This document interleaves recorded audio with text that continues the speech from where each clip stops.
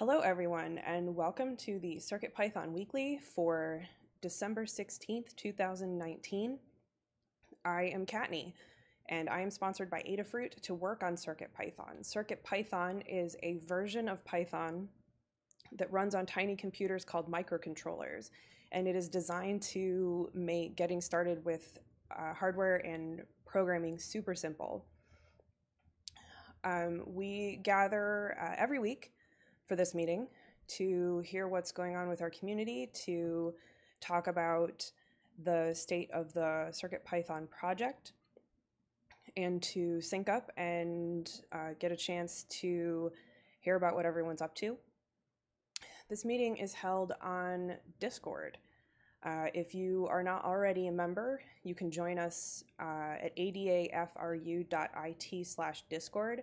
We are there all week, and we're there in the chat. So if you ever have any questions or want to discuss something outside of this meeting, we're always available. But the meeting is held weekly, typically on Mondays at 2 p.m. Eastern, 11 a.m. Pacific.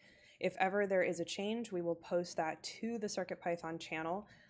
Changes are typically around US holidays. This meeting is recorded. So we record both the text channel, the CircuitPython text channel, and all of the audio. So if for whatever reason you don't want your voice recorded, you can post your updates to the channel and we will read them off. We have a notes document that goes along with the meeting, and you can feel free to add your status updates and hug reports to it before the meeting. Or if you're not going to be attending the meeting, you can also add your status updates and we will read them off while you're in order as we would normally, like you were there. CircuitPython development is sponsored by Adafruit, so please support them by purchasing hardware at adafruit.com. And as well, this is released on YouTube and also to podcast services. So if you are more interested in podcasts, check that out. And if you find that we are not available on your favorite podcast service, let us know and we will do what we can to fix it. This meeting is held in 5 parts. The first part is community news, which is a look at what's going on with Python on hardware in the community. It's sort of a preview of our newsletter,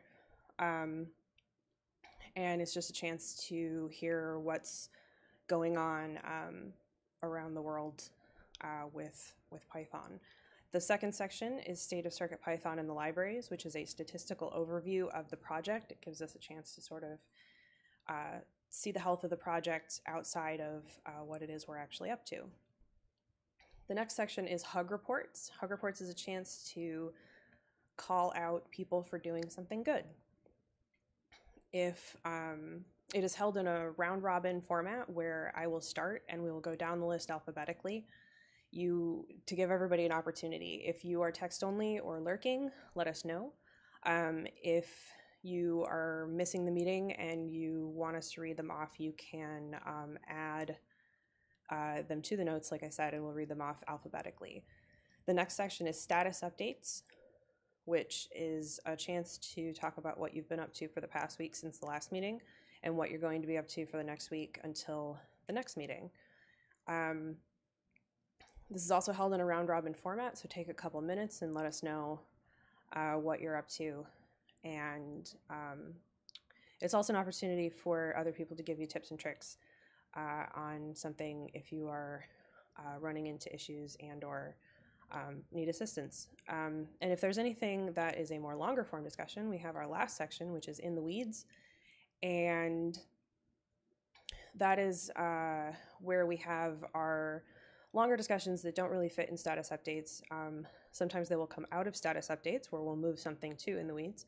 Other times we will have In the Weeds topics, which we already have one in the notes. So if you do have an In the Weeds topic, please post it to the chat or to the notes document during the meeting so that we are not sitting around waiting for a long period of time for that to happen.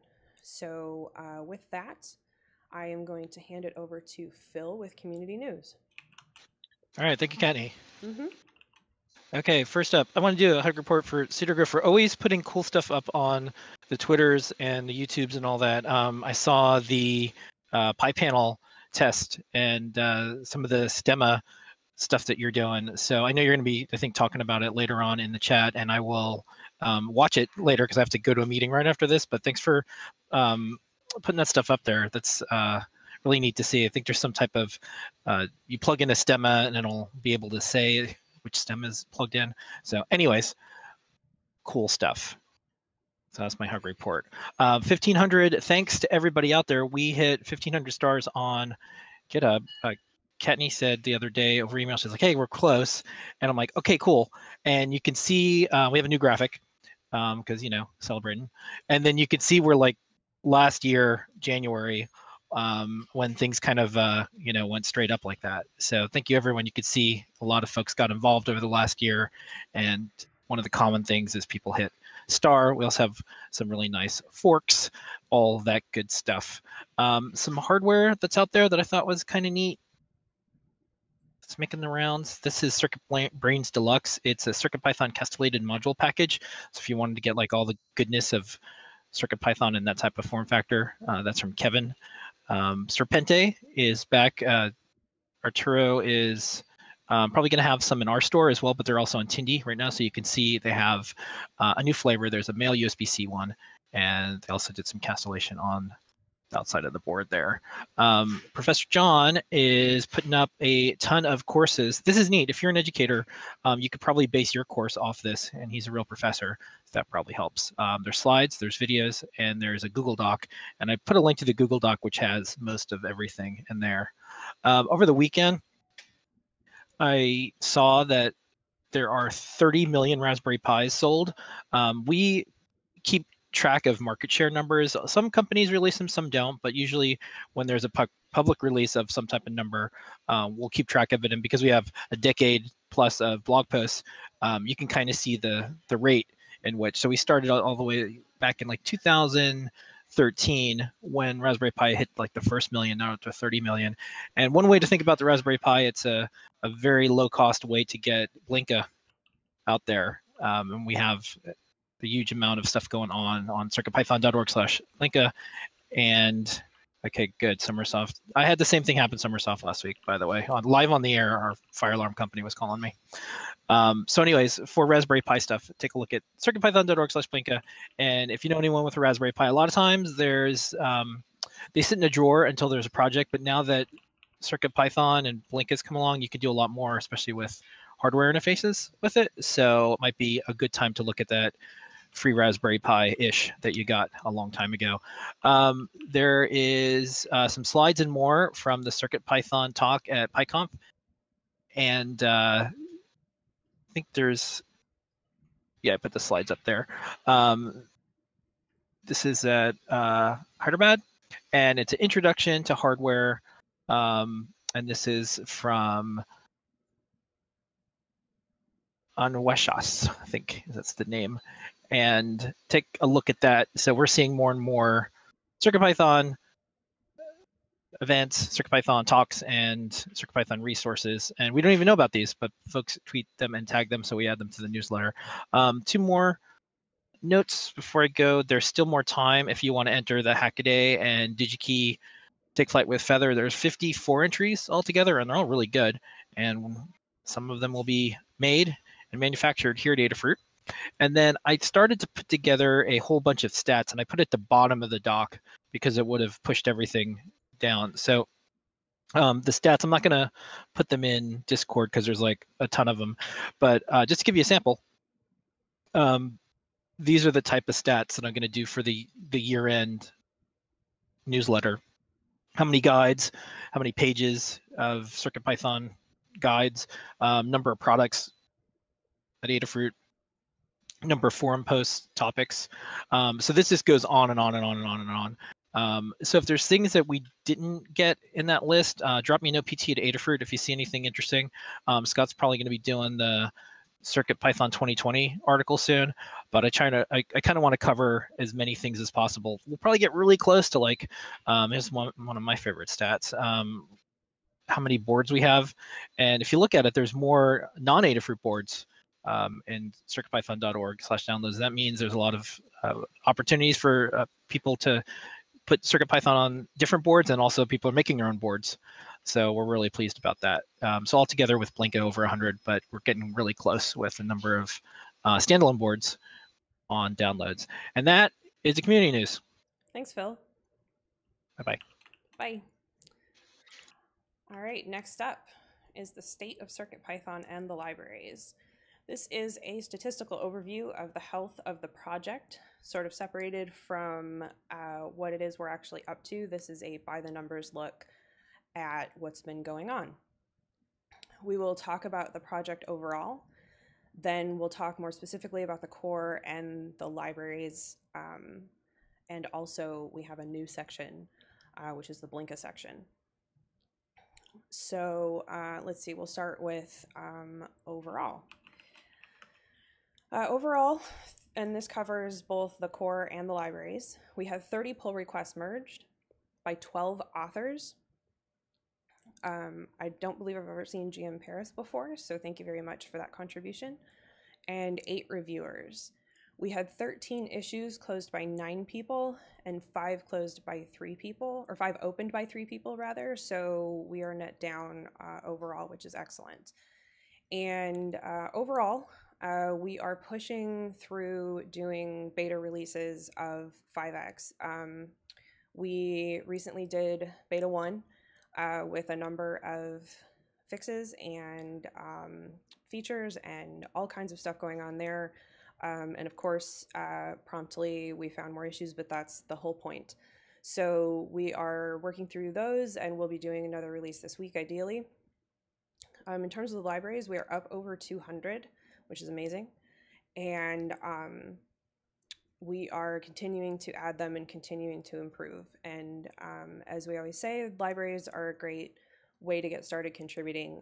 We have all kinds of pull requests and issues open that need attention, and if you are interested in getting started, we have guides. We're also available on Discord to help, and you can pretty easily find something to get started with contributing.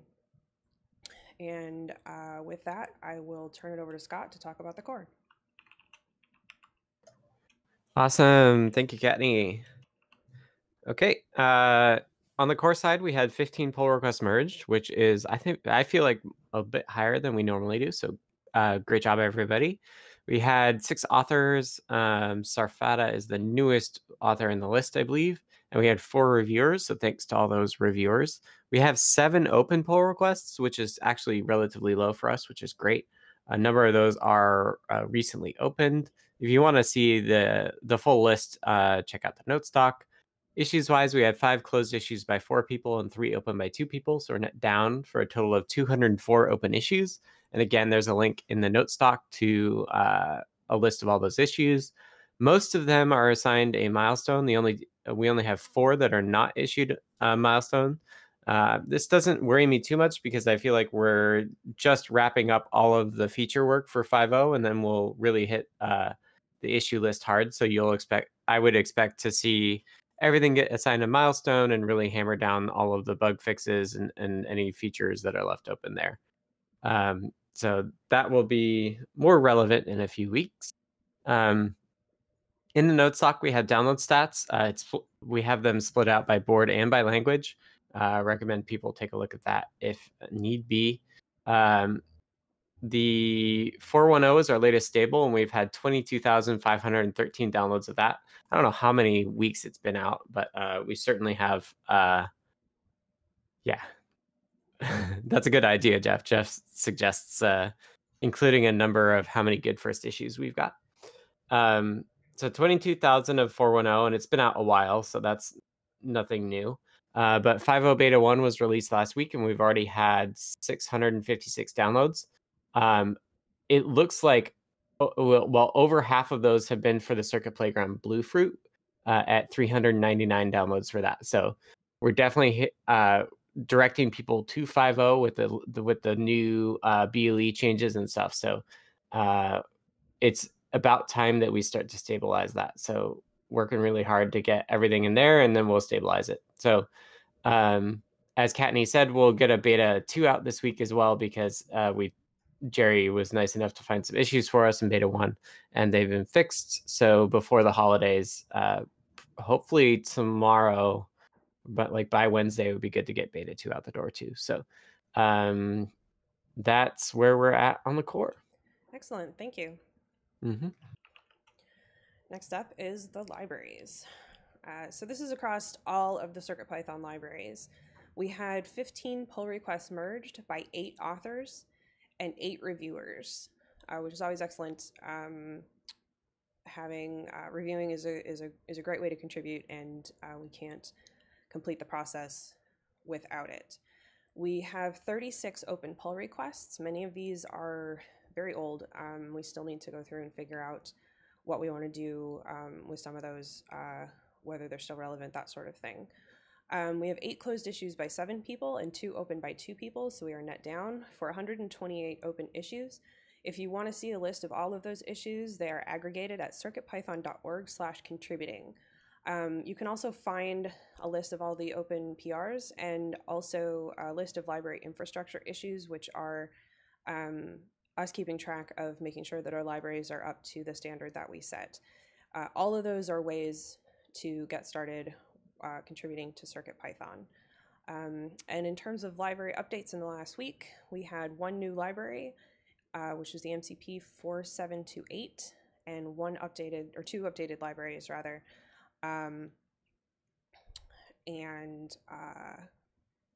That is where we are with libraries. And with that, I will hand it over, if she's ready for it, hand it over to Melissa to talk about Blinka. Yeah, let's see here. Where's the... Okay. Let's see, this is my first time doing this. So, okay, for Blinka, we have 1 pull request that was merged by 1 author and 1 reviewer. That was Carter and Lady Ada as the reviewer. And we have 1 open pull request on there. And so we had a total of 1 closed issue by 1 person and 1 open by 1 person, with 23 remaining open issues. Melissa, can you quickly explain what Blinka is? Yes, Blinka is our CircuitPython library compatibility layer for the Raspberry Pi and other single board computers. Excellent. All right. And that is the state of CircuitPython, the libraries, and Blinka. So next up is Hug Reports. Hug Reports is an opportunity to call people out for doing something good. We feel this doesn't happen enough, so we insist on doing it ourselves. We will do this in a round-robin format where I will start as an example and then continue down the list alphabetically. If you are lurking, we will skip over you. If you are text only, let us know and I will read it off. If you missed the meeting and put in notes, I will be reading those off as we go as well. And I think that about sums up Hug Reports. So I will go ahead and get started. So first and foremost, I want to give a Hug Report to Mr. Drummer 25. This is not a CircuitPython related Hug Report, for helping. This is a user on Discord, for helping another user named Doodle with learning HTML and CSS. I have been watching these two go back and forth for hours at a time, and I finally asked them if they knew each other before they started this epic learning session, and it turns out they did not. That Doodle just asked the question, and Mr. Drummer 25 saw something that they could help with, and that's sort of why we created this community. And so it's really excellent to see that happening, and I wanted to call that out. Doodle is apparently trying to create a website of some sort, and Mr. Drummer 25 is in help making that happen. So that was really excellent to see. I want to give a hug report to Crayola for continuing work on the LED animations library, continued work on Pixelbuff, and for sorting out why a library we were dealing with wasn't deploying to PyPI. Thank you to Carter and Thea for reviewing the initial PR to the LED animations library. Thanks to Scott and Dan for getting Beta 1 out the door in time for my guide. Another hug report for Dan for helping with updating the Circuit Playground library and for figuring out why the update was failing on the Circuit Playground Express. Thanks to Jeff for verifying an audio issue on the NRF boards and clarifying the situation so I could respond to a user-reported issue. And last, I want to give a hug report to Anwisha, who was mentioned in the community news for giving a presentation. There was some pretty serious negativity that happened around that presentation, and she has persevered through it. And I wanted to give her a hug report for that. So keep up the good work. And thank you for presenting on CircuitPython. And next up is Crayola. So I wanted to give a hug report to Scott for helping sort out the subscript challenges, which are sort of the last piece needed to get the new Pixelbuff API changes in place. So I hope we can get that merged soon. I just need to finish testing and looking at that. The next one was to Kattni for helping get the Christmas tree wired up. My first try at putting the wires in was done upside down. Second time it was too far apart, so really needed her help there. And then to Jeff for the compressed Qster or whatever it was called that freed up enough flash that I could actually get a successful build. All right, excellent. Next up is Maker Melissa. Hello, let's see here. Okay, oh, I'm in the wrong section.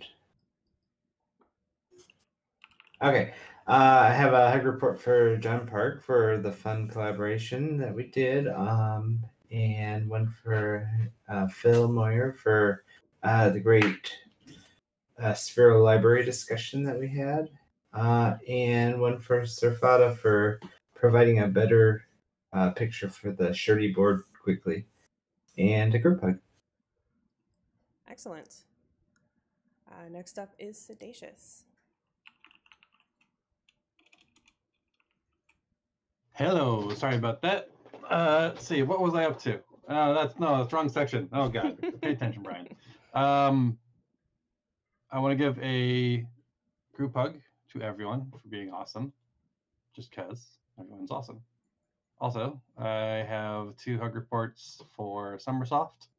The first for all his work in, generally speaking, just supporting everything we need to do to move to GitHub Actions, and then specifically for his work on getting the library bundle moved over to GitHub Actions.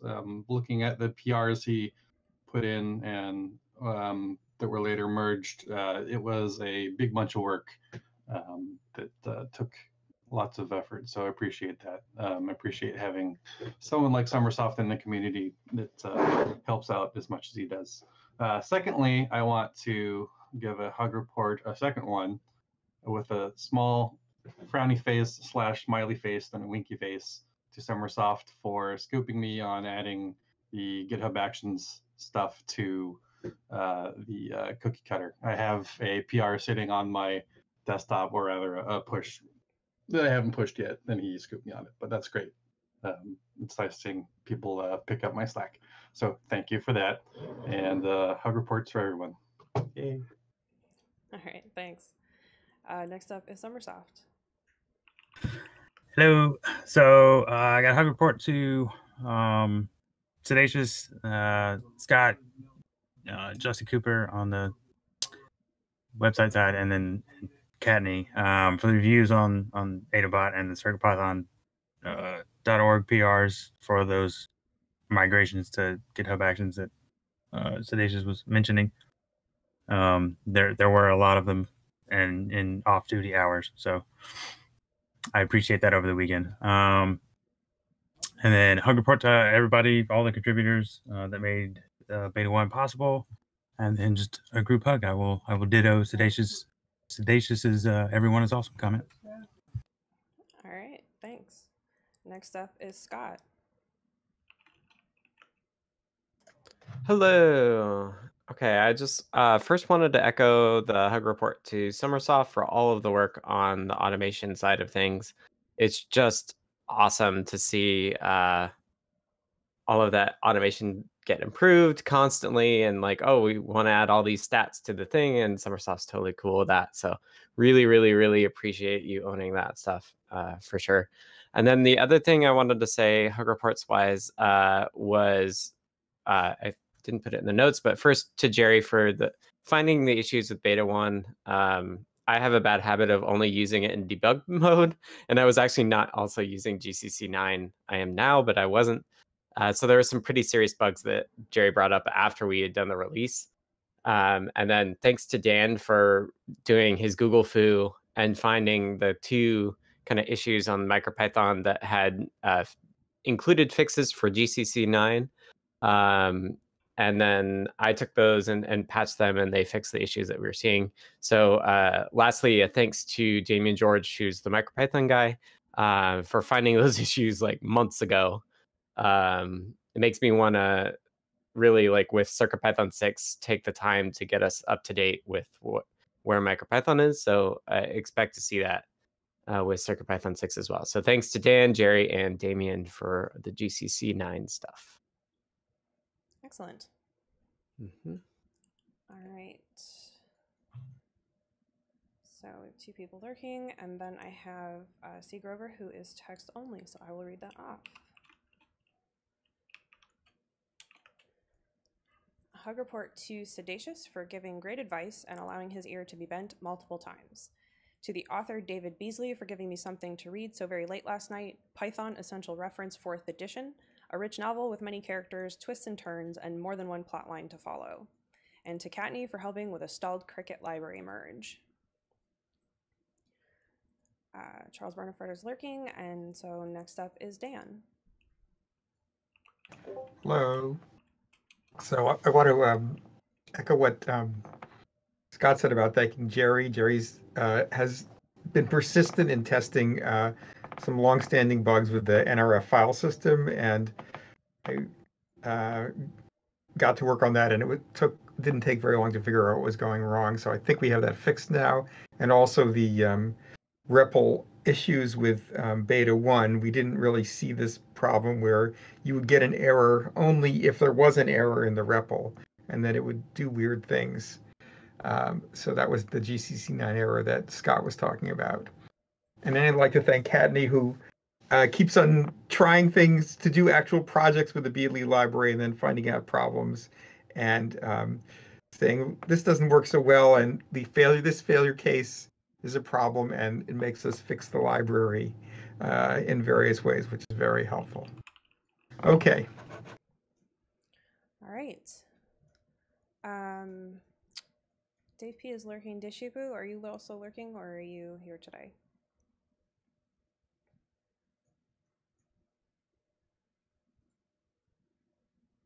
All right, lurking, excellent. So a couple more people lurking. So next up is Hair Effect. This week, just group hug to everybody because you're great. And specifically, a thank you to TAC for tackling a USB issue that came up for the STM32 last week really quickly and helping us sync up between the two projects, use Tiny USB and CircuitPython, so we could get that problem out of the way really quickly. So, yep. All right, great. Next up is Hukuza Tuna, who is text only, so I'll read that off. Thanks to Lady Ada for being patient with my botched issue creation, and to Melissa for taking the time to look at the display.io bug I reported. And let's see, Jason is lurking. So next up is Jeff. Hello, everybody. I feel like I have a lot of Hug reports this week. To Scott and Dan for helpful reviews, including on a PR we decided to postpone, which had to do with some kind of NRF. No, I forget what it was. It's gone. And Scott for being pragmatic about another bug where we put in a Band-Aid fix and we'll come back and fix it right later. And thanks to Lamore and Phil for their testing, excitement and encouragement on the MP3 player I'm working on. Thanks to Anne for helping me toward making an Adafruit blog post, which will be my first one that will come up sometime soon. Thanks to Kevin Neubauer, who I just learned is living in Nebraska like me and doing cool CircuitPython stuff like the board that was linked in the community news. And he's also organizing some kind of hardware meetup in Omaha, so I hope to go to that soon. And hi, Summersoft. It seems like forever since we've chatted, so good to see you. All right. Next up is Jerry. Hi.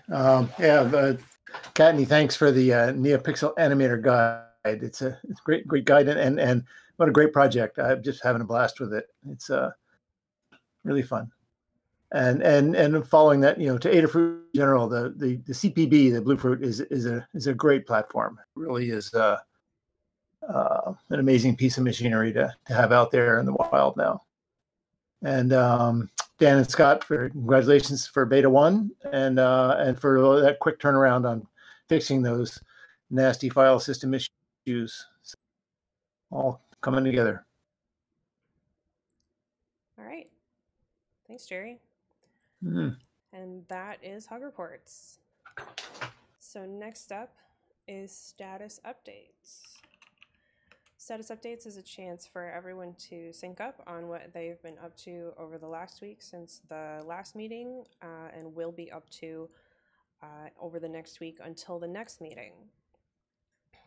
So take a couple minutes, let us know what you've been up to, what you're going to be up to. This is going to be held in a round robin as well. I will start as same as with Hug Reports, and then I will go down the list alphabetically. I will read notes for people who are text only or are missing the meeting,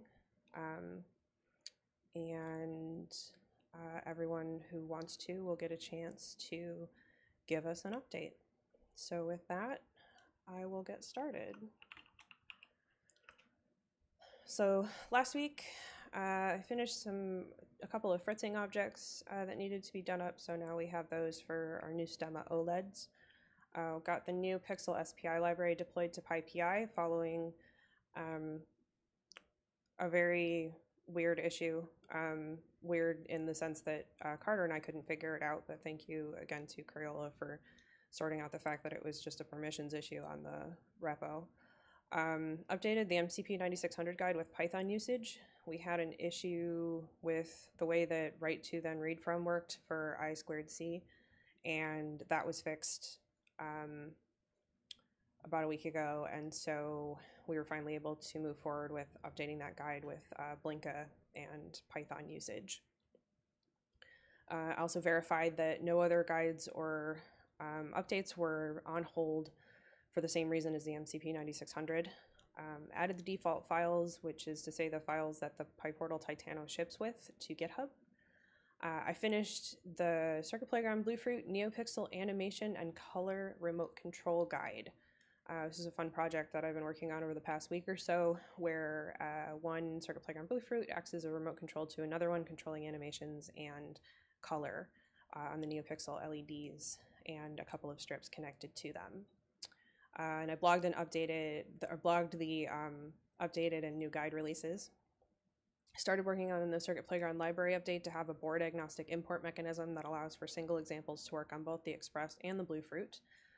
Found some issues there, but we now have a path forward for making that happen.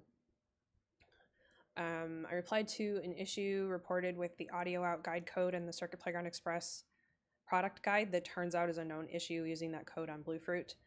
That's the NRF issue, the NRF audio issue that I mentioned in Hug Reports.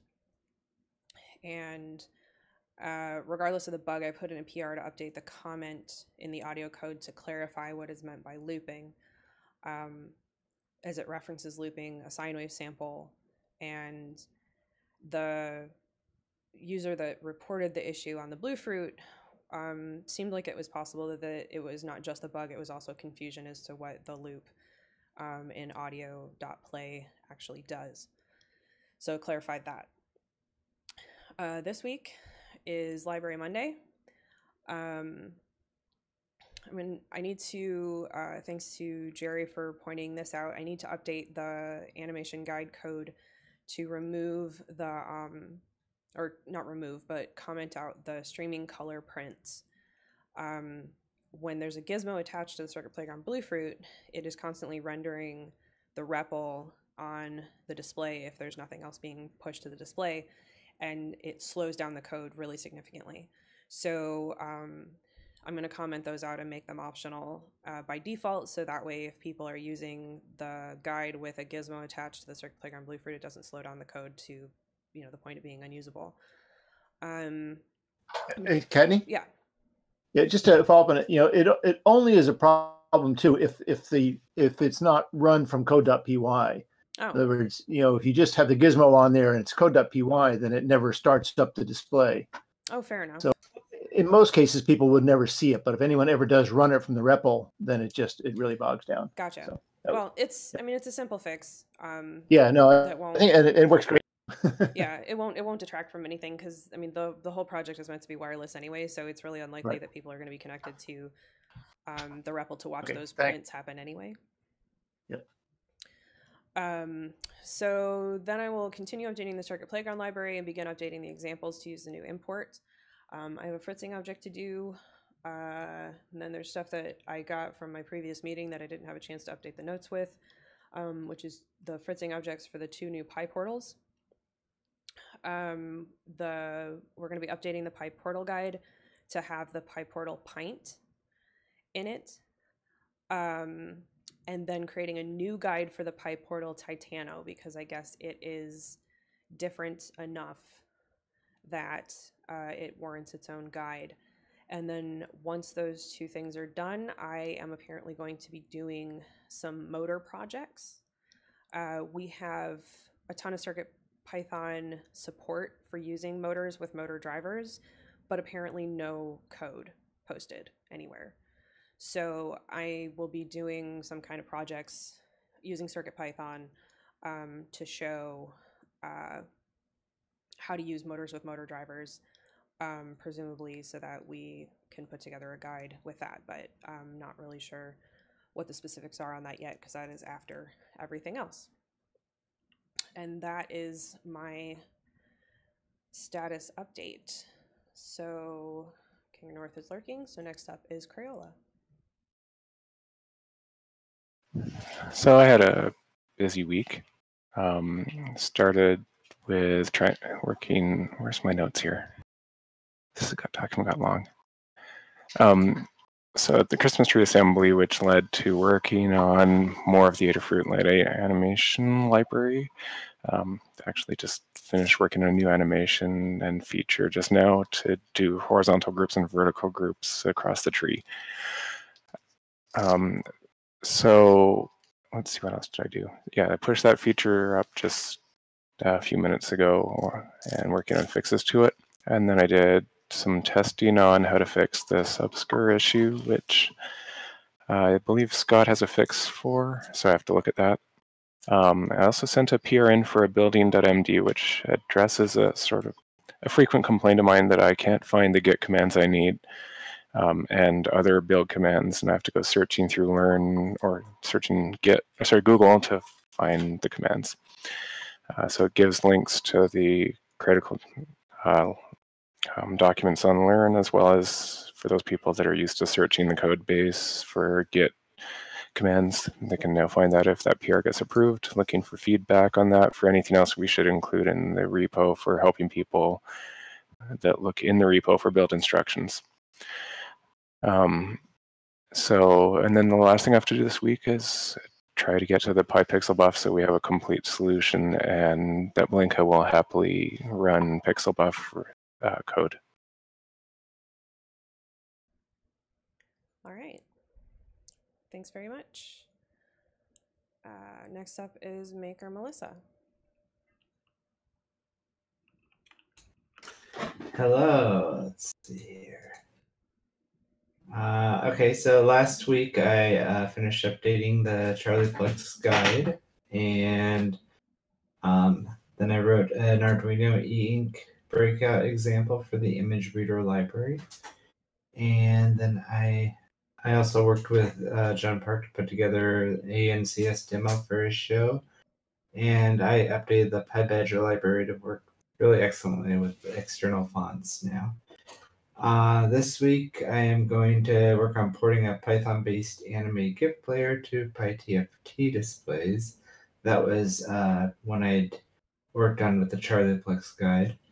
And then I'm going to be updating some repos to point people from the old bitmap code to the new E-Ink breakout example, updating the Python your own adventure library to work with the PyPortal Titano, and starting on the HT16K33 library Python guide updates if there's time.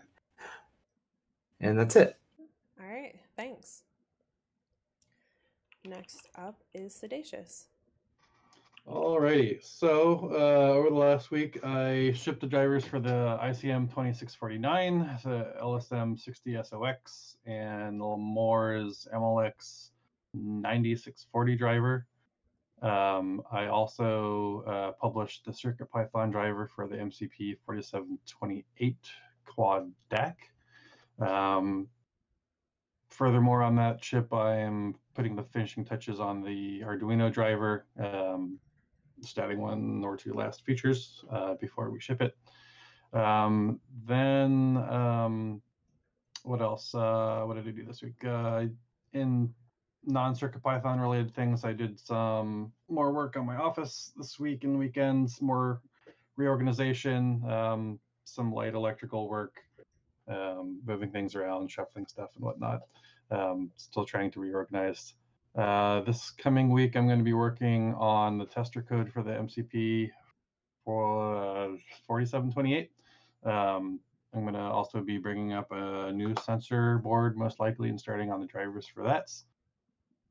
Let's see. The LSM 60SOX should be coming out soon, so I am going to finish up the guide for that, so it's ready for release. And then back in office updates, this next week I'm going to be doing some light demo, removing things that no longer need to be here, that may be attached to the house, and then probably doing some painting and reorganizing or reshuffling furniture around and all kinds of fun stuff, and promptly losing everything that I need, I'm sure. That's it for me. Oh, one last thing. Pro tip, if you have a lot of stuff to organize, buy a labeler. Specifically, I recommend the Brother labeler that I can't find in front of me, but it's amazing because, among other things, you can plug it into your computer and use it as a tiny printer and use their provided software to make custom labels and pull in a CSV file as a database and print out a bunch of similar labels for stuff. I use that to label a bunch of sensors I got from DigiKey, and it's been very, very useful. So I recommend it highly. And maybe I'll post a link in the chat if I find the model. That's it for me. Bye. All right, excellent. Next up is Summersoft. Hello again. So last week, as has been mentioned, so for Adabot, I migrated the daily jobs, so the one that does the bundle releases each day, and then the one that runs the various reports. Migrated those from Travis CI to GitHub Actions. And then I also started working on the Blinkistats for the daily report and these meeting notes. And I ran it this morning while I was getting ready for work, and had time to paste it into today's notes. But that hasn't been sent up yet. And then I also migrated CircuitPython.org's libraries and contributing information job from Travis to GitHub Actions. And then just an unrelated kind of note. So PhysiCI, the CI that I'm kind of building for Rosie, its first Azure billing cycle ended last week, and the invoice total was one whole penny. Now, granted, this is based only on the development activity I've had up until this point, but I don't think it's going to be 100 times more in use. So I think it'll still meet my goal of low cost to operate. I was shooting for under $1, and I think I'll get there. Under $1 a month, I should say. So for this next week, I'll finish. Plan on finishing the Blinka and stats info. I'm going to add a board count for the board supported both for the core and for Blinka to the report. And then probably going to get back into some PhysiCI work. I need to get the Azure framework finished, and then I get to go back to working on a Raspberry Pi and build out the new server and client for that. So that's where I'm at. All right. Thanks. Yep. Next up is Scott. All right. Hello. Last week we released beta 1. I then followed up with a couple bug fixes thanks to what Jerry found. We talked about that a little bit earlier. I did lots of reviews of awesome code, so keep the reviews coming. I enjoy doing them. Love to see new stuff get in there. My main kind of code work has been on Packet Buffer, which is a packet buffer, kind of like a sibling of characteristic buffer, but keeps track of like what at packets stuff comes in and out of. This is really useful for protocols that require you knowing kind of like how big the packets were originally. One of that is BLE HID, or not HID. BLE MIDI is that way, and the Apple Media Service is that way as well. So I am working on Apple Media Service. I thought it should be working, and it's not. So I'm going to take a bit more of a look at that this week. The main task for me, though, is kind of teaching the way to do all of this new BLE stuff. I've kind of been lazy in putting like new functionality into our core BLE repo, but that's not a great way to do it because it doesn't make it easy for other people to create their own repositories for different BLE devices. So kind of my main task this week is to split out the ones I've already done into separate repos as models for how people can add support for other things. I'm going to do that. And then I want to poke around with AMS just a little bit more. I don't want to get rat-holed too hard into getting it to work. But I do want to take a bit of a look today with some fresh eyes to see if I can't figure out why it's not working. And I want to kind of do BLE MIDI as well this week for that.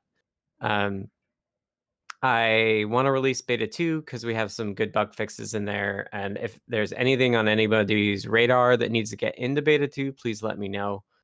We'll probably do that tomorrow or Wednesday just to get it out earlier.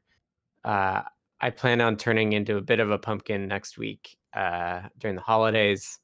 So like Monday, I have to make 2 apple pies for Christmas Eve the next day. So I will be a pumpkin next week, and I have it in the weeds thing about what our schedule will be starting next week. So we can talk about that there. And then the last thing on my radar is PyCon 2020's call for presentations closes on the 20th. So I don't know what that is, like Friday, something like that. So I've got to, shouldn't be too much work because I was quite excited about one of the things I applied to for PyCascades that I didn't get accepted. So I'll probably polish that up and apply for that at PyCon. That's kind of like a CircuitPython 101. So hardware stuff for software people, which should be good. And I might try to brainstorm some alternatives just to give them some options as well. So that's my week. All right. Thanks very much. Mm-hmm. Scrolling. All right. So next is C. Grover, who is text only.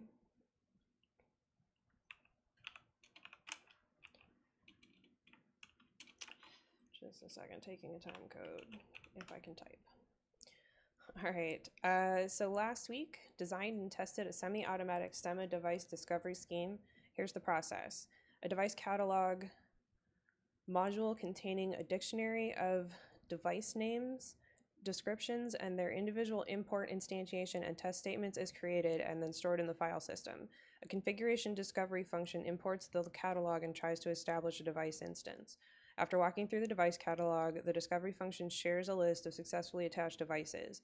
The scheme is useful but not universal, since it would be difficult to maintain and synchronize a large number of device definitions. However, it'll be a time saver for small projects that need a bit of STEMMA device flexibility, like my sensor testing robot platform. It may also be helpful when I forget a device's fussy instantiation parameters. And there are 2 links in the notes. And then PCBs Oh My, simultaneously assembled and tested 4 PCBs. Although they were functional and useful, some improvement opportunities were discovered. 3 of the 4 were redesigned. Hurrah for Osh Park and Osh Stencils. Next week, write a blog or guide about the Robot Friend project and resultant PyPanel concept. Learned too much in the process of it to not take the time to document and share. Wrap up closed driver duct temperature visualization project. Start no more than 2 PCB assembly projects. And wrap up the panel enclosure design for the Euro VC0 and Workbench waveform generator projects and Laserum. Charles is lurking, so next up is Dan. Okay, so I had a big PR, which Scott approved last week, which was to reorganize how internal flash was laid out and specified. So that's done. I fixed the an internal bug, a bug in NRF internal file systems, which are not on any of our boards, but are true on the NRF dongle and some other third-party boards that Jerry had been trying. And the problem was that a particular variable was not volatile. So especially after we switched to GCC 9, the compiler cleverly realized that since this variable wasn't volatile and it had been set to a certain value, that it could eliminate it completely from being checked in a loop. So there was an infinite loop there. But there was also a fundamental bug. And we mentioned the GCC 9 fixes, and the reason that I know about GCC 9 fixes is that I read all the bug reports and issues that go by on MicroPython. Not that I remember them in detail, but that I remember, oh yeah, somebody mentioned something about this, and then I can go look it up again. So skimming pays off. So this week I'm starting to work on BLE bonding, and this time it's for real. I know I've said that about 6 times, and it's always been for the precursor code, but this time I really am working on it. And it's true because I actually wrote some. Okay. All right. Excellent. We have some people lurking, so next up is Hair Effect. So this past week, I've been working on adding support for a board called the Meowbit for the STM32 port. The Meowbit is kind of like a Pi Gamer-ish little board that's got a lot of capability squeezed onto it. It's got the internal flash that we kind of expect for CircuitPython and full USB support, but also a built-in SD card reader, a screen, a buzzer, a bunch of buttons. So it's got quite a lot of functionality that I'm hoping to add, and it'll be a fun board when it's done. But unfortunately, it has some things that make it a little bit complicated. The first of which is that it's not totally open, so it doesn't have an available schematic. The kind of documentation about what pins are doing what kind of has to be derived out of their open bootloader code and open MicroPython fork. So that's ended up being a little bit hairy. I've gotten USB working and internal flash and everything going, but the screen is still being a little bit stubborn, and I have some questions about how we want to give people options for getting CircuitPython on there that I'd love to talk about in the weeds a little bit, because they have their own custom bootloader that I haven't been able to get working with CircuitPython, which I was hoping to do, because that's going to be something that arrives on the Meowbit, on every Meowbit, and it would be really great if we could get to work with it. But unfortunately, again, like a lot of the stuff for this project, when it is open, is in Chinese, and I don't speak that much Chinese, so it's a little tricky. So if you know anything about bootloaders, or you know anything about STM32, then I would love to hear about it in the weeds section.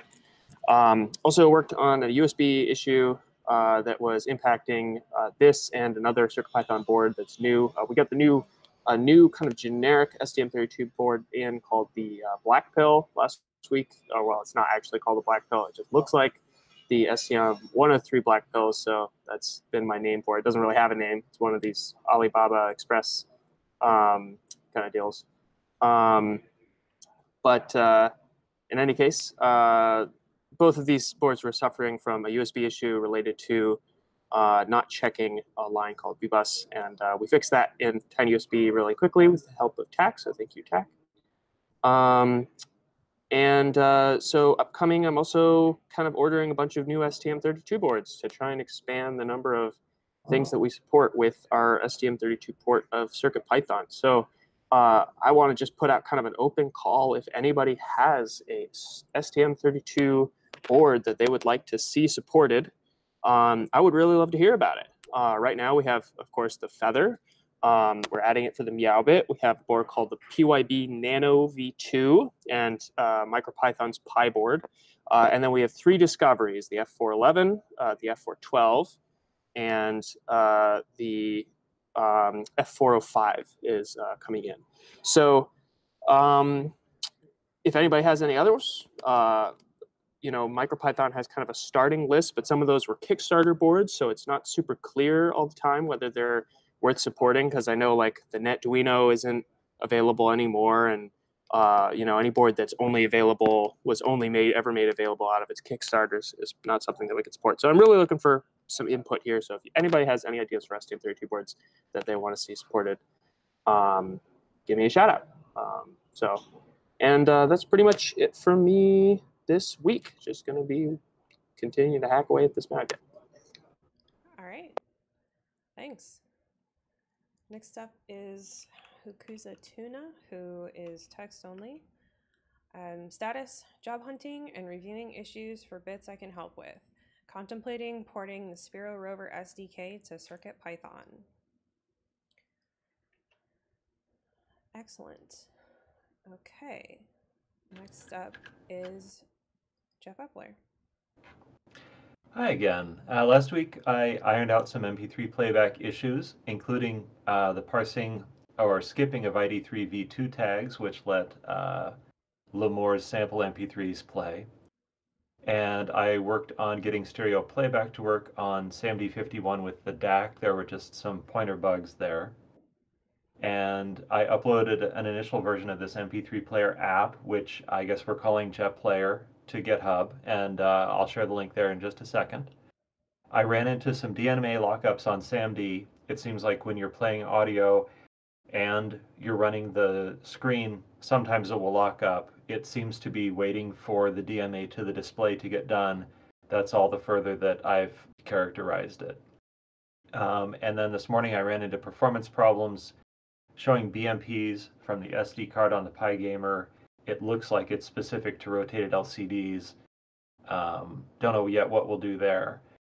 So this week, I'm going to look at the NRF raw sample looping bug, which, because of this problem with the guide, the decision was made to escalate that in priority. So that's now my number 1. Subsequent to that, I've got a lot of stuff related to the JetPlayer. Still hoping to get my first Adafruit blog post scheduled. And let's face it, I'm probably not going to pick up the STM stuff until after the new year. This week will be a pretty normal week for me. Next week, I will be pretty light on the ground. My ongoing fun project is a 3D printed 10-keyless keyboard layout, so doing a lot of OpenSCAD to create a kind of configurable keyboard layout maker, and the top is done. The bottom needs to be designed, and that's got stuff like cutouts for where the USB will enter. And I need to find a microcontroller board. The matrix for a 10 keyless, it's easiest if you have 23 digital IOs. I'd also like to fit in that little OLED display and Bluetooth. So I'm thinking an NRF 52840 Feather plus a Seesaw board to get up to the IO count I need. Anyway, that's what I've been up to and what I will be up to. Thank you. Excellent. Thanks very much. Next up is Jerry. Hello again. Let's see, last week did some work on a PR to enhance the RFM69 and 9X libraries so that on a Raspberry Pi you can use interrupts for the receive packets. And actually, it was a nice idea, and it came from a GitHub user, Python Air, who's been really helpful in checking it out and trying to make it work better. And it's opened up a whole lot of ideas for using interrupts on the Pi now with some of the CircuitPython code. It's kind of fun. And then stumbled across these two little bugs or issues in the file systems on the NRF board. So glad to see that fixed. And it was kind of really mucking up the NRF dongle. But no, nice to have them back in service. And so next week, I've been thinking a lot more and trying to get back to doing a bunch of work on these, on the various radio modules, the 6.9 and the 9X. And one of the things I put in the code a long time ago was the ability to actually use the header, the radio head header, so you can do addressing. But we don't have any examples for it. So I really thought I'd try and concentrate this week on getting some examples out there for how to actually use that. And then in thinking about this whole thing with interrupts and there's still inherently, it's an unreliable transfer system the way we use it, because you can, there's a lot of dead time when if you're transmitting, you can't listen. And so you end up dropping packets. And so the Radiohead library has this, what they call a reliable datagram mode, where you basically acknowledge every packet and then there's a retransmission sequence. I've been thinking that, that might be useful to finally implement. So I'd be happy to take that on as a project, but I put out a couple of issues on each of the things just to see if anybody had any comments, either saying, "No, don't bother, that's just a waste of time," or if anybody really would like to see it. So that's the plan. All right, excellent. And it turns out Drew is not lurking for status updates, so we're going to go back to Drew. Yeah, just a quick one. So a while back, I added PWM support for Pocket Beagle. Now just raised the PR link out that all the different black, and that's it. Okay, excellent. Thank you. And that is status updates. Next up is In the Weeds. In the Weeds is an opportunity for more long-form discussions about any questions that people have, things we want to talk about that are more involved than status updates, and that sort of thing. So we have a number of topics. If you have any topics and you haven't added them to the notes, please do so, or post them to the text chat, and we'll get it added and then go to you in order. And so first of all, I'm going to hand it over to Jerry. Thanks. And this is just throughout there. I don't know if other people have run into it, but I noticed this morning I was playing around with the NeoPixel animator stuff, and I quickly managed to corrupt two different Bluefruits, and had to redo the whole file systems. It's been a while since I've run into that, and so it sort of reminded me of some of the earlier days and some of these things where that would happen. And so, just a heads up, I don't know if something going on, or again, it might just be my handling. So, but I don't know if other people are running into those particular boards or anything else getting corrupted fairly easily. I definitely didn't run into it in the entire time that I worked on the project, and I tested it on two different pairs. I don't have any reason to think it has anything to do with that project. So it may I'm have just saying, like, sure it has something to do with the way I'm doing a lot of resetting of the things and stuff like that. So just again, if I can find it, if it's consistent, I'll work up an issue. But I just want to. Are you using your Mac as the base machine? No, I'm using a Linux box. Right. So yeah, so Kattni probably isn't having trouble because the Mac's really good about writing files immediately, and Linux is not. Whenever I'm pretty good about always doing syncs, but there may be times that I forget, or I just, and that seems to, it used to, I think it happens mostly when I'm updating code.py. But okay, again, so if it's persistent and I can, get it, I'll put an issue out there. But if other people start running into it, they might want to be aware too. And my general impression is that Flash writing, both or internal definitely, and I have a suspicion that the external Flash writing is also slower. It shouldn't be necessarily the external one, but that's a possibility. It's slower on all NRFs. On NRFs, yeah. The internal Flash is definitely slower. You notice how much longer it takes to load a UF2. Yeah, probably. Yeah. But it shouldn't be true that the QSPI should be slower on the NRFs than the Atmels, but it's probably worth reviewing that code to see if we have some unnecessary delays in there or something. Okay, and it's I'm getting used to reloading them now. The storage erase flash file system, it really is handy, so it works fast. The internal file system is also twice as large as the SAMDs, right? Like it's a full meg, I think. But maybe we don't write it all. I don't think the UF2 bootloader will only write the parts that it needs to. Right. So I don't think it's just, I was looking up, like, to do, it's almost 1/10 of a second it's like 100 milliseconds to do a page erase or something. It's much worse than you'd think. Is it still, is it because it's doing all the BLE stuff? No, it's just like the actual data sheet. Oh, it's just slower. It's just slower. Like, I have that somewhere. I was amazed at how slow it was. Yeah.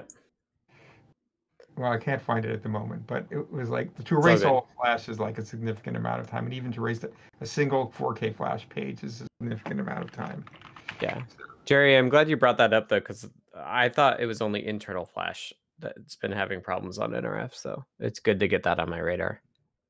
Okay, it's external Flash as well. Good. So there was that pull request of mine, which we did merge for fixing hard crashes or hard faults during USB writes on NRF only. Maybe there's something else lurking there. There's one bit that I commented, this is kind of dubious because it was a hard crash trying to free GC memory while the GC wasn't active. And so is the content of that memory right at the time we were doing the last thing with it or not? I don't know. So I think it's entirely possible there's something still lurking there about writing, and it would just be general corruption to internal or external Flash. Yep. I wouldn't be surprised either. All right. Sounds good. Next in the weeds topic is Scott. Yeah, so I just wanted to touch on CircuitPython 2020. For those of you who are new to the project, basically we stole this idea from Rust, like all of our ideas. But we basically want everybody who's involved in CircuitPython to take some time around the new year to think about what's important for CircuitPython from their perspective in 2020. Or for the new year. So if you take a look, last year I did a post on the Adafruit blog on December 17th about CircuitPython 2019. I'm not planning on doing that before the holidays. My plan is to actually, hopefully on New Year's Day, do kind of like the call of like, hey, it's a new year, let's do this.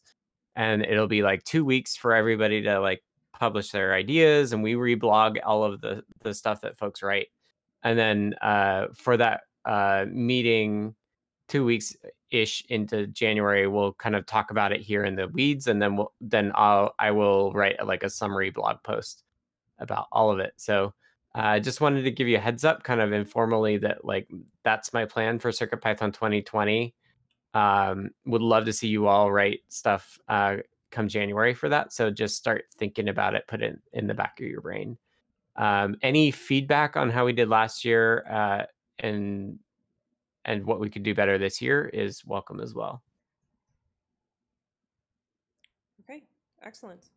Just a quick question, Scott. Is the best way for us to submit stuff like that?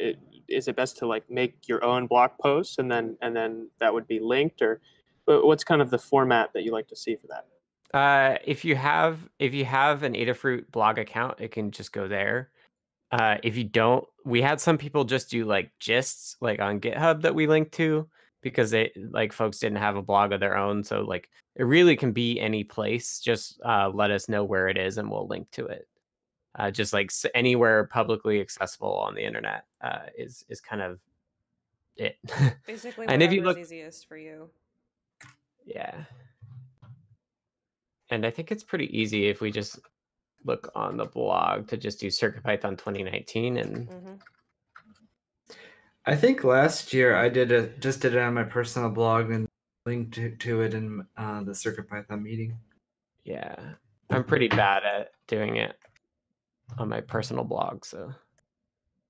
I might have sent a private message to you, Scott. I can't remember. Right. So yeah, you can see here all the different folks that did it, but I do want to push it pretty hard at the start of January to get everybody's thoughts on it. I don't think it's worth trying to do that push before the holidays, though. I'm just kind of giving a heads up that that'll be different this year. Okay. Next up in the weeds, we have a topic from Hair Effect. Okay. Try to not take too much time since we're a little bit over here. But just wanted to retouch on the issue with the Meowbit. Basically, someone else's bootloader running on this thing, and not really great options for loading CircuitPython onto it ourselves, because it doesn't actually have a port for JTAG or SWD, and it doesn't have accessible settings on the boot pins. So all in all, it would be really great if we could get it running with their bootloader. And I was just, if anybody who's still here on the chat actually worked with the Meowbit before? Crickets. Crickets. Okay, well, so I guess just, Scott, do you think that this is something that's worth spending time on, or is it just something that should... I think document the way that you've been testing it, and then let's rope Phil into this and see if he can't reach out to them and get an answer from them. Okay, that sounds great to me. Yeah, like some info on how their bootloader works or whatever would be awesome. The other thing we've done, and we did this for the particle boards, is we actually like taught people how to replace the bootloader with UF2. But that's kind of like a bit more drastic.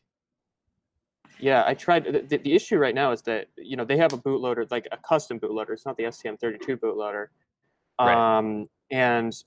So I tried repositioning CircuitPython's, you know, flash settings in the linker file to be able to generate a UF2 that could work with theirs, and it just wasn't loading. Like I couldn't get any feedback. That's what I was wondering, if anybody had worked with it before, they had experience trying to like flash MicroPython onto it or something, because they do that, but their MicroPython port is like, it's a fork of MicroPython where they went in and changed all the linker files individually.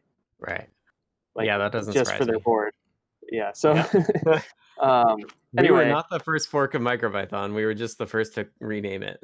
I would say it's not ultimately our responsibility. I mean, it's nice that we can do the work, but if they want CircuitPython on the board, I think it would be nice for them to spend some time on it as opposed to us. Yeah, I definitely agree. I don't mean to do this as like an outreach thing. It's just that getting code onto this device without using their bootloader would be a pretty big hurdle for people, because it doesn't even have, it has SWD pads and they're not labeled and they're not documented. I had to figure out which ones they were with a multimeter and then solder a pin header onto the side. And now it won't even fit in the case anymore. Like this is not accessible Flash. Right. So I think it's a really cool board. Right? So yeah, I mean, we carry it. It's a really cool board. It's got lots of features. I think it would actually be a really fun thing to support. But if we want to support it, I think it's going to take. We would really want to solve this issue for sure. Yeah, so we want to use it. I would say that. So let me ask this. I haven't used it. I don't know anything about it. How is the firmware updated currently? So when you, the way I'm uploading or the way they do it? Well, I guess let me rephrase. Do you use a UF2 or not? I am not using. I am using SWD to upload binaries directly using the SWD pads that they did not document. Okay, so that's how I'm getting code onto the board. I've been under the impression that was our new, we'll call it line in the sand, goalpost, whatever. You know, we dropped support for the NRF 52832. We dropped support for the ESPs because they didn't have onboard USB, and you couldn't burn them with the UF2 bootloader. So, can you say that again? I got mildly distracted by Maker Melissa's post. No, sorry. So, it's been my understanding that our line in the sand has been that if it doesn't support UF2 bootloader and it doesn't have, onboard USB, which obviously this probably does, but it does, but not the UF2 bootloader part, that we weren't going to include it in the. Yeah. Well, the thing is, it does have a UF2 bootloader. It's just not our UF2 bootloader. Oh, okay. All right. One of those. We just need to figure out how to make CircuitPython work with it. And okay. I've been in there. I tried like changing the CircuitPython linker settings. I mean, it's a nice bootloader, and it shows up on the screen and everything. It's a cute little bootloader that does not work with our UF2s right now. So figuring out that it's full of magic. It's not documented. What documentation is there is in Chinese. So it would be super if we could get them to do it. So I think that's a reasonable path forward here. So the reconfiguration stuff that I've been doing, I haven't done it for STM yet, but where the different things are in memory in Flash, when I make that happen on STM, it might be a lot easier to create a bin or a bootloader a UF2 that is in the right place. It sounds like that's the main problem. It's in the right place or something. So, well, I mean, you can't. There are some complications with the bootloader on the STM32 because a lot of people if they have a custom bootloader. It's confusing when talking about bootloaders on the STM32 because STM32 has a built-in bootloader, which you can activate. This isn't one of those. This is a custom bootloader that's in the beginning of Flash, and that's a little bit complicated too because when you put it in the beginning of Flash, I'm still not totally sure how that works with vector tables. I haven't done enough bootloader work to be familiar with how it handles like vector table placement, but I know it disables internal Flash, so you can't, because we need the beginning of Flash if we're going to have an internal Flash file system. So that's a little bit complicated. Okay, so I will look at. I mean, I'll look at this a little bit when I start porting over. When I start doing the Flash layout stuff for STM32, which I already did for Atmel and NRF, because maybe that will. I still need to look at your work on that because there's a lot of internal Flash file system improvements that I need to make for STM32. Need to revisit that. Okay. For sure, it hasn't been a priority because all the kind of mainline chips have external Flash, but that's on my to-do list. Anyway, so I'll. Sorry, Scott. What's the next step on this? Reach out to. Yeah, let's just send an email to me, and I can forward it or whatever. Like the Make Code people probably have experience with it as well, so they may be able to help too. Okay. They may know where the bootloader actually is and all that. None of this is an obstacle for me adding support in the short term. It's just like if we want to give, Adafruit customers a way to upload this, we'll want to get that done. Totally. Yeah, yeah. Don't let it hang you up. Like keep working on a bunch of different boards and stuff. Cool. We can always make it better later. Yeah. I think the next in the weeds is also me, which I feel bad because we're dragging over. But yeah, just another quick question for you, Scott.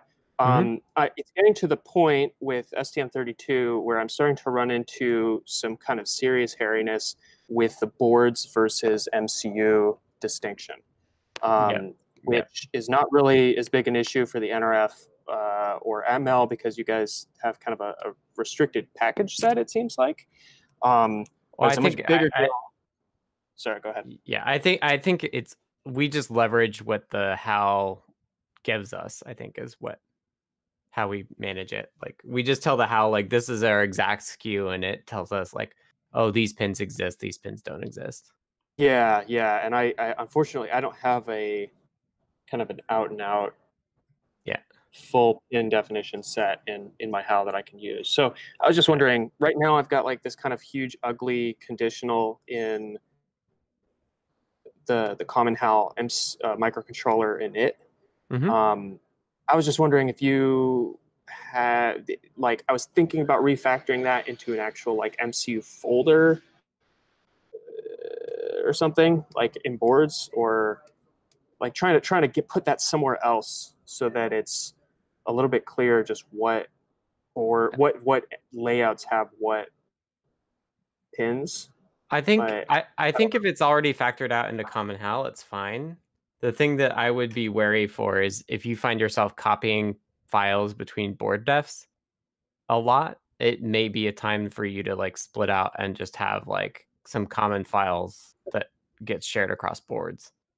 I actually mean that I kind of have the opposite problem where I have all of the pin defs in this one init.c, like all of the labels for the pins right now are in microcontroller init.c, and I have a ton of if MCU packages like over 100, if it's under 100, if it's equal to 144, include pins. Like it's and it's getting to be kind of a mess and not very flexible. Why do you say it's a mess?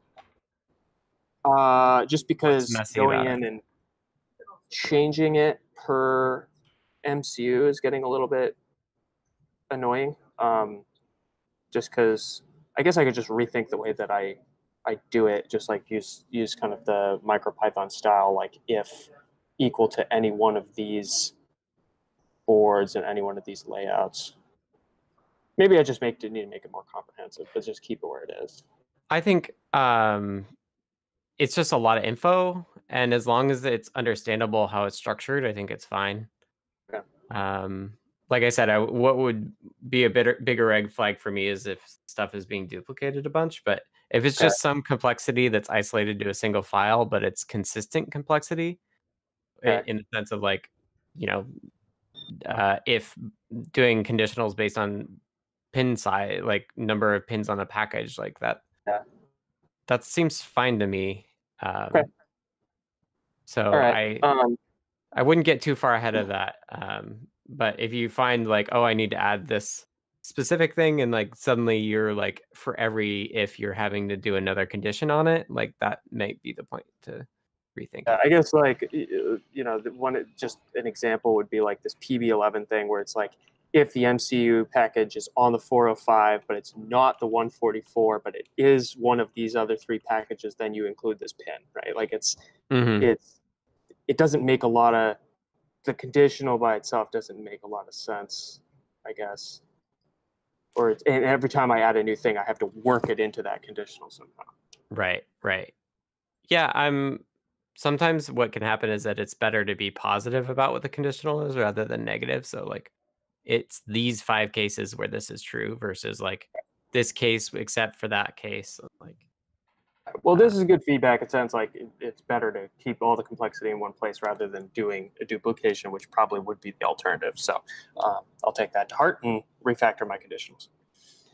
Yeah, and feel free to snag me on it and be like, this is one that I feel is like super messy. Do you have any suggestions? We can do it on kind of a like condition by condition basis. Sounds good.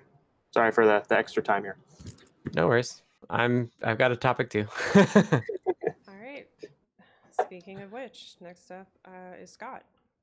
Yeah. So, lastly, I wanted to just get a feeling for folks' holiday meeting schedule. Next week is full of holidays, and the week after is New Year's. And typically, I think what we've done is we've actually kind of missed our regular Mondays, and we've just picked one between Christmas and New Year's is the way to do it.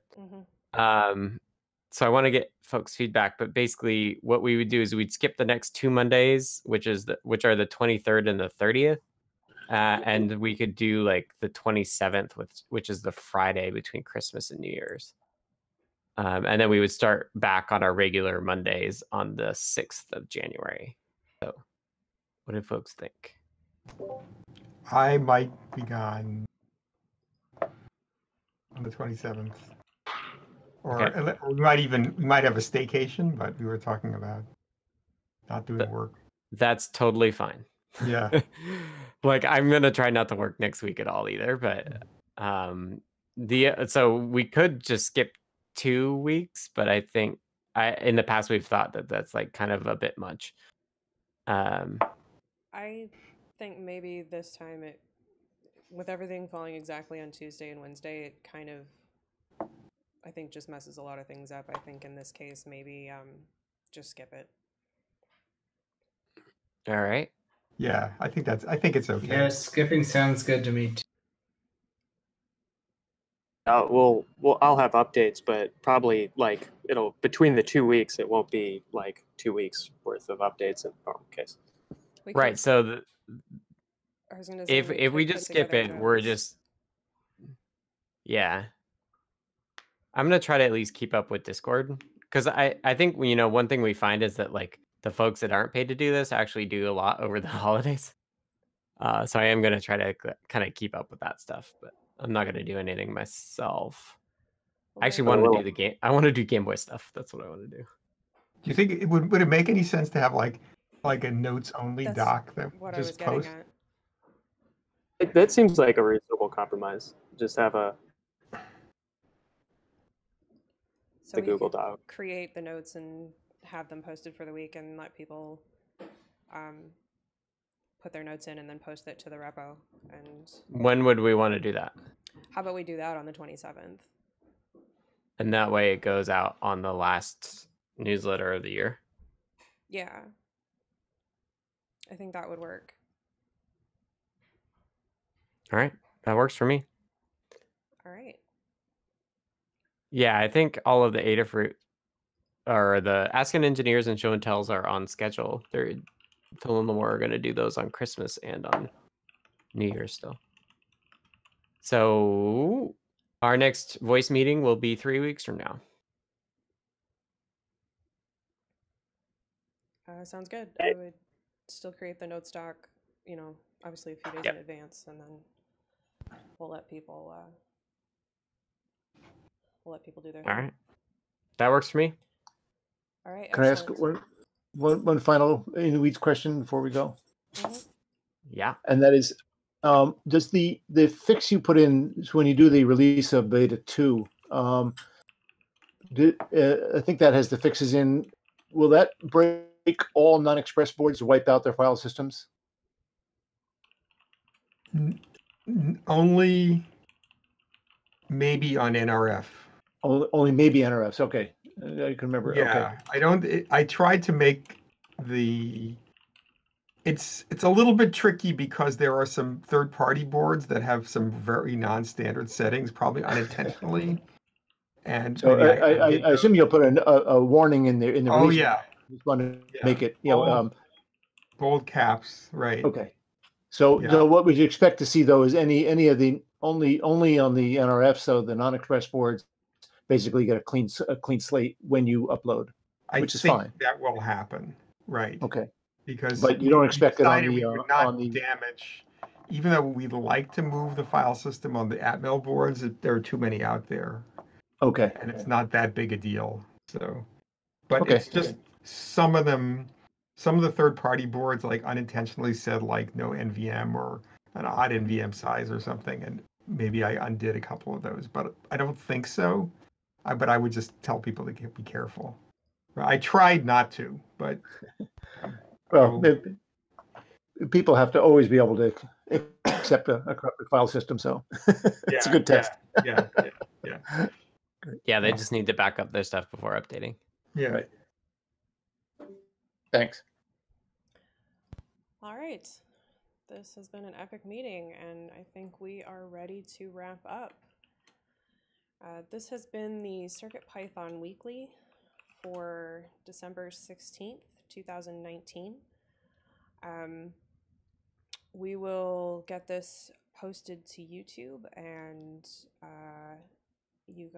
as well as podcasts. So if you're listening to this later, thanks for sticking around. And other than that, I want to thank everybody for participating. Again, if you want to join us on Discord, either for this meeting or anytime during the week, feel free to do so at adafru.it/Discord. We are around during the week as well, not during the meetings. So thanks again to everybody that participated, as this will be our last meeting before the holidays. I hope everyone has an excellent holiday. Again, our next meeting will be a notes-only edition on the 27th of December. And then following that, the next regular voice meeting will be on the 6th of January. And we will post that information to the CircuitPython channel as well. So thank you, everyone, and have a wonderful holiday. Bye. Later. Have a good holiday, everybody. Bye, everyone. Bye.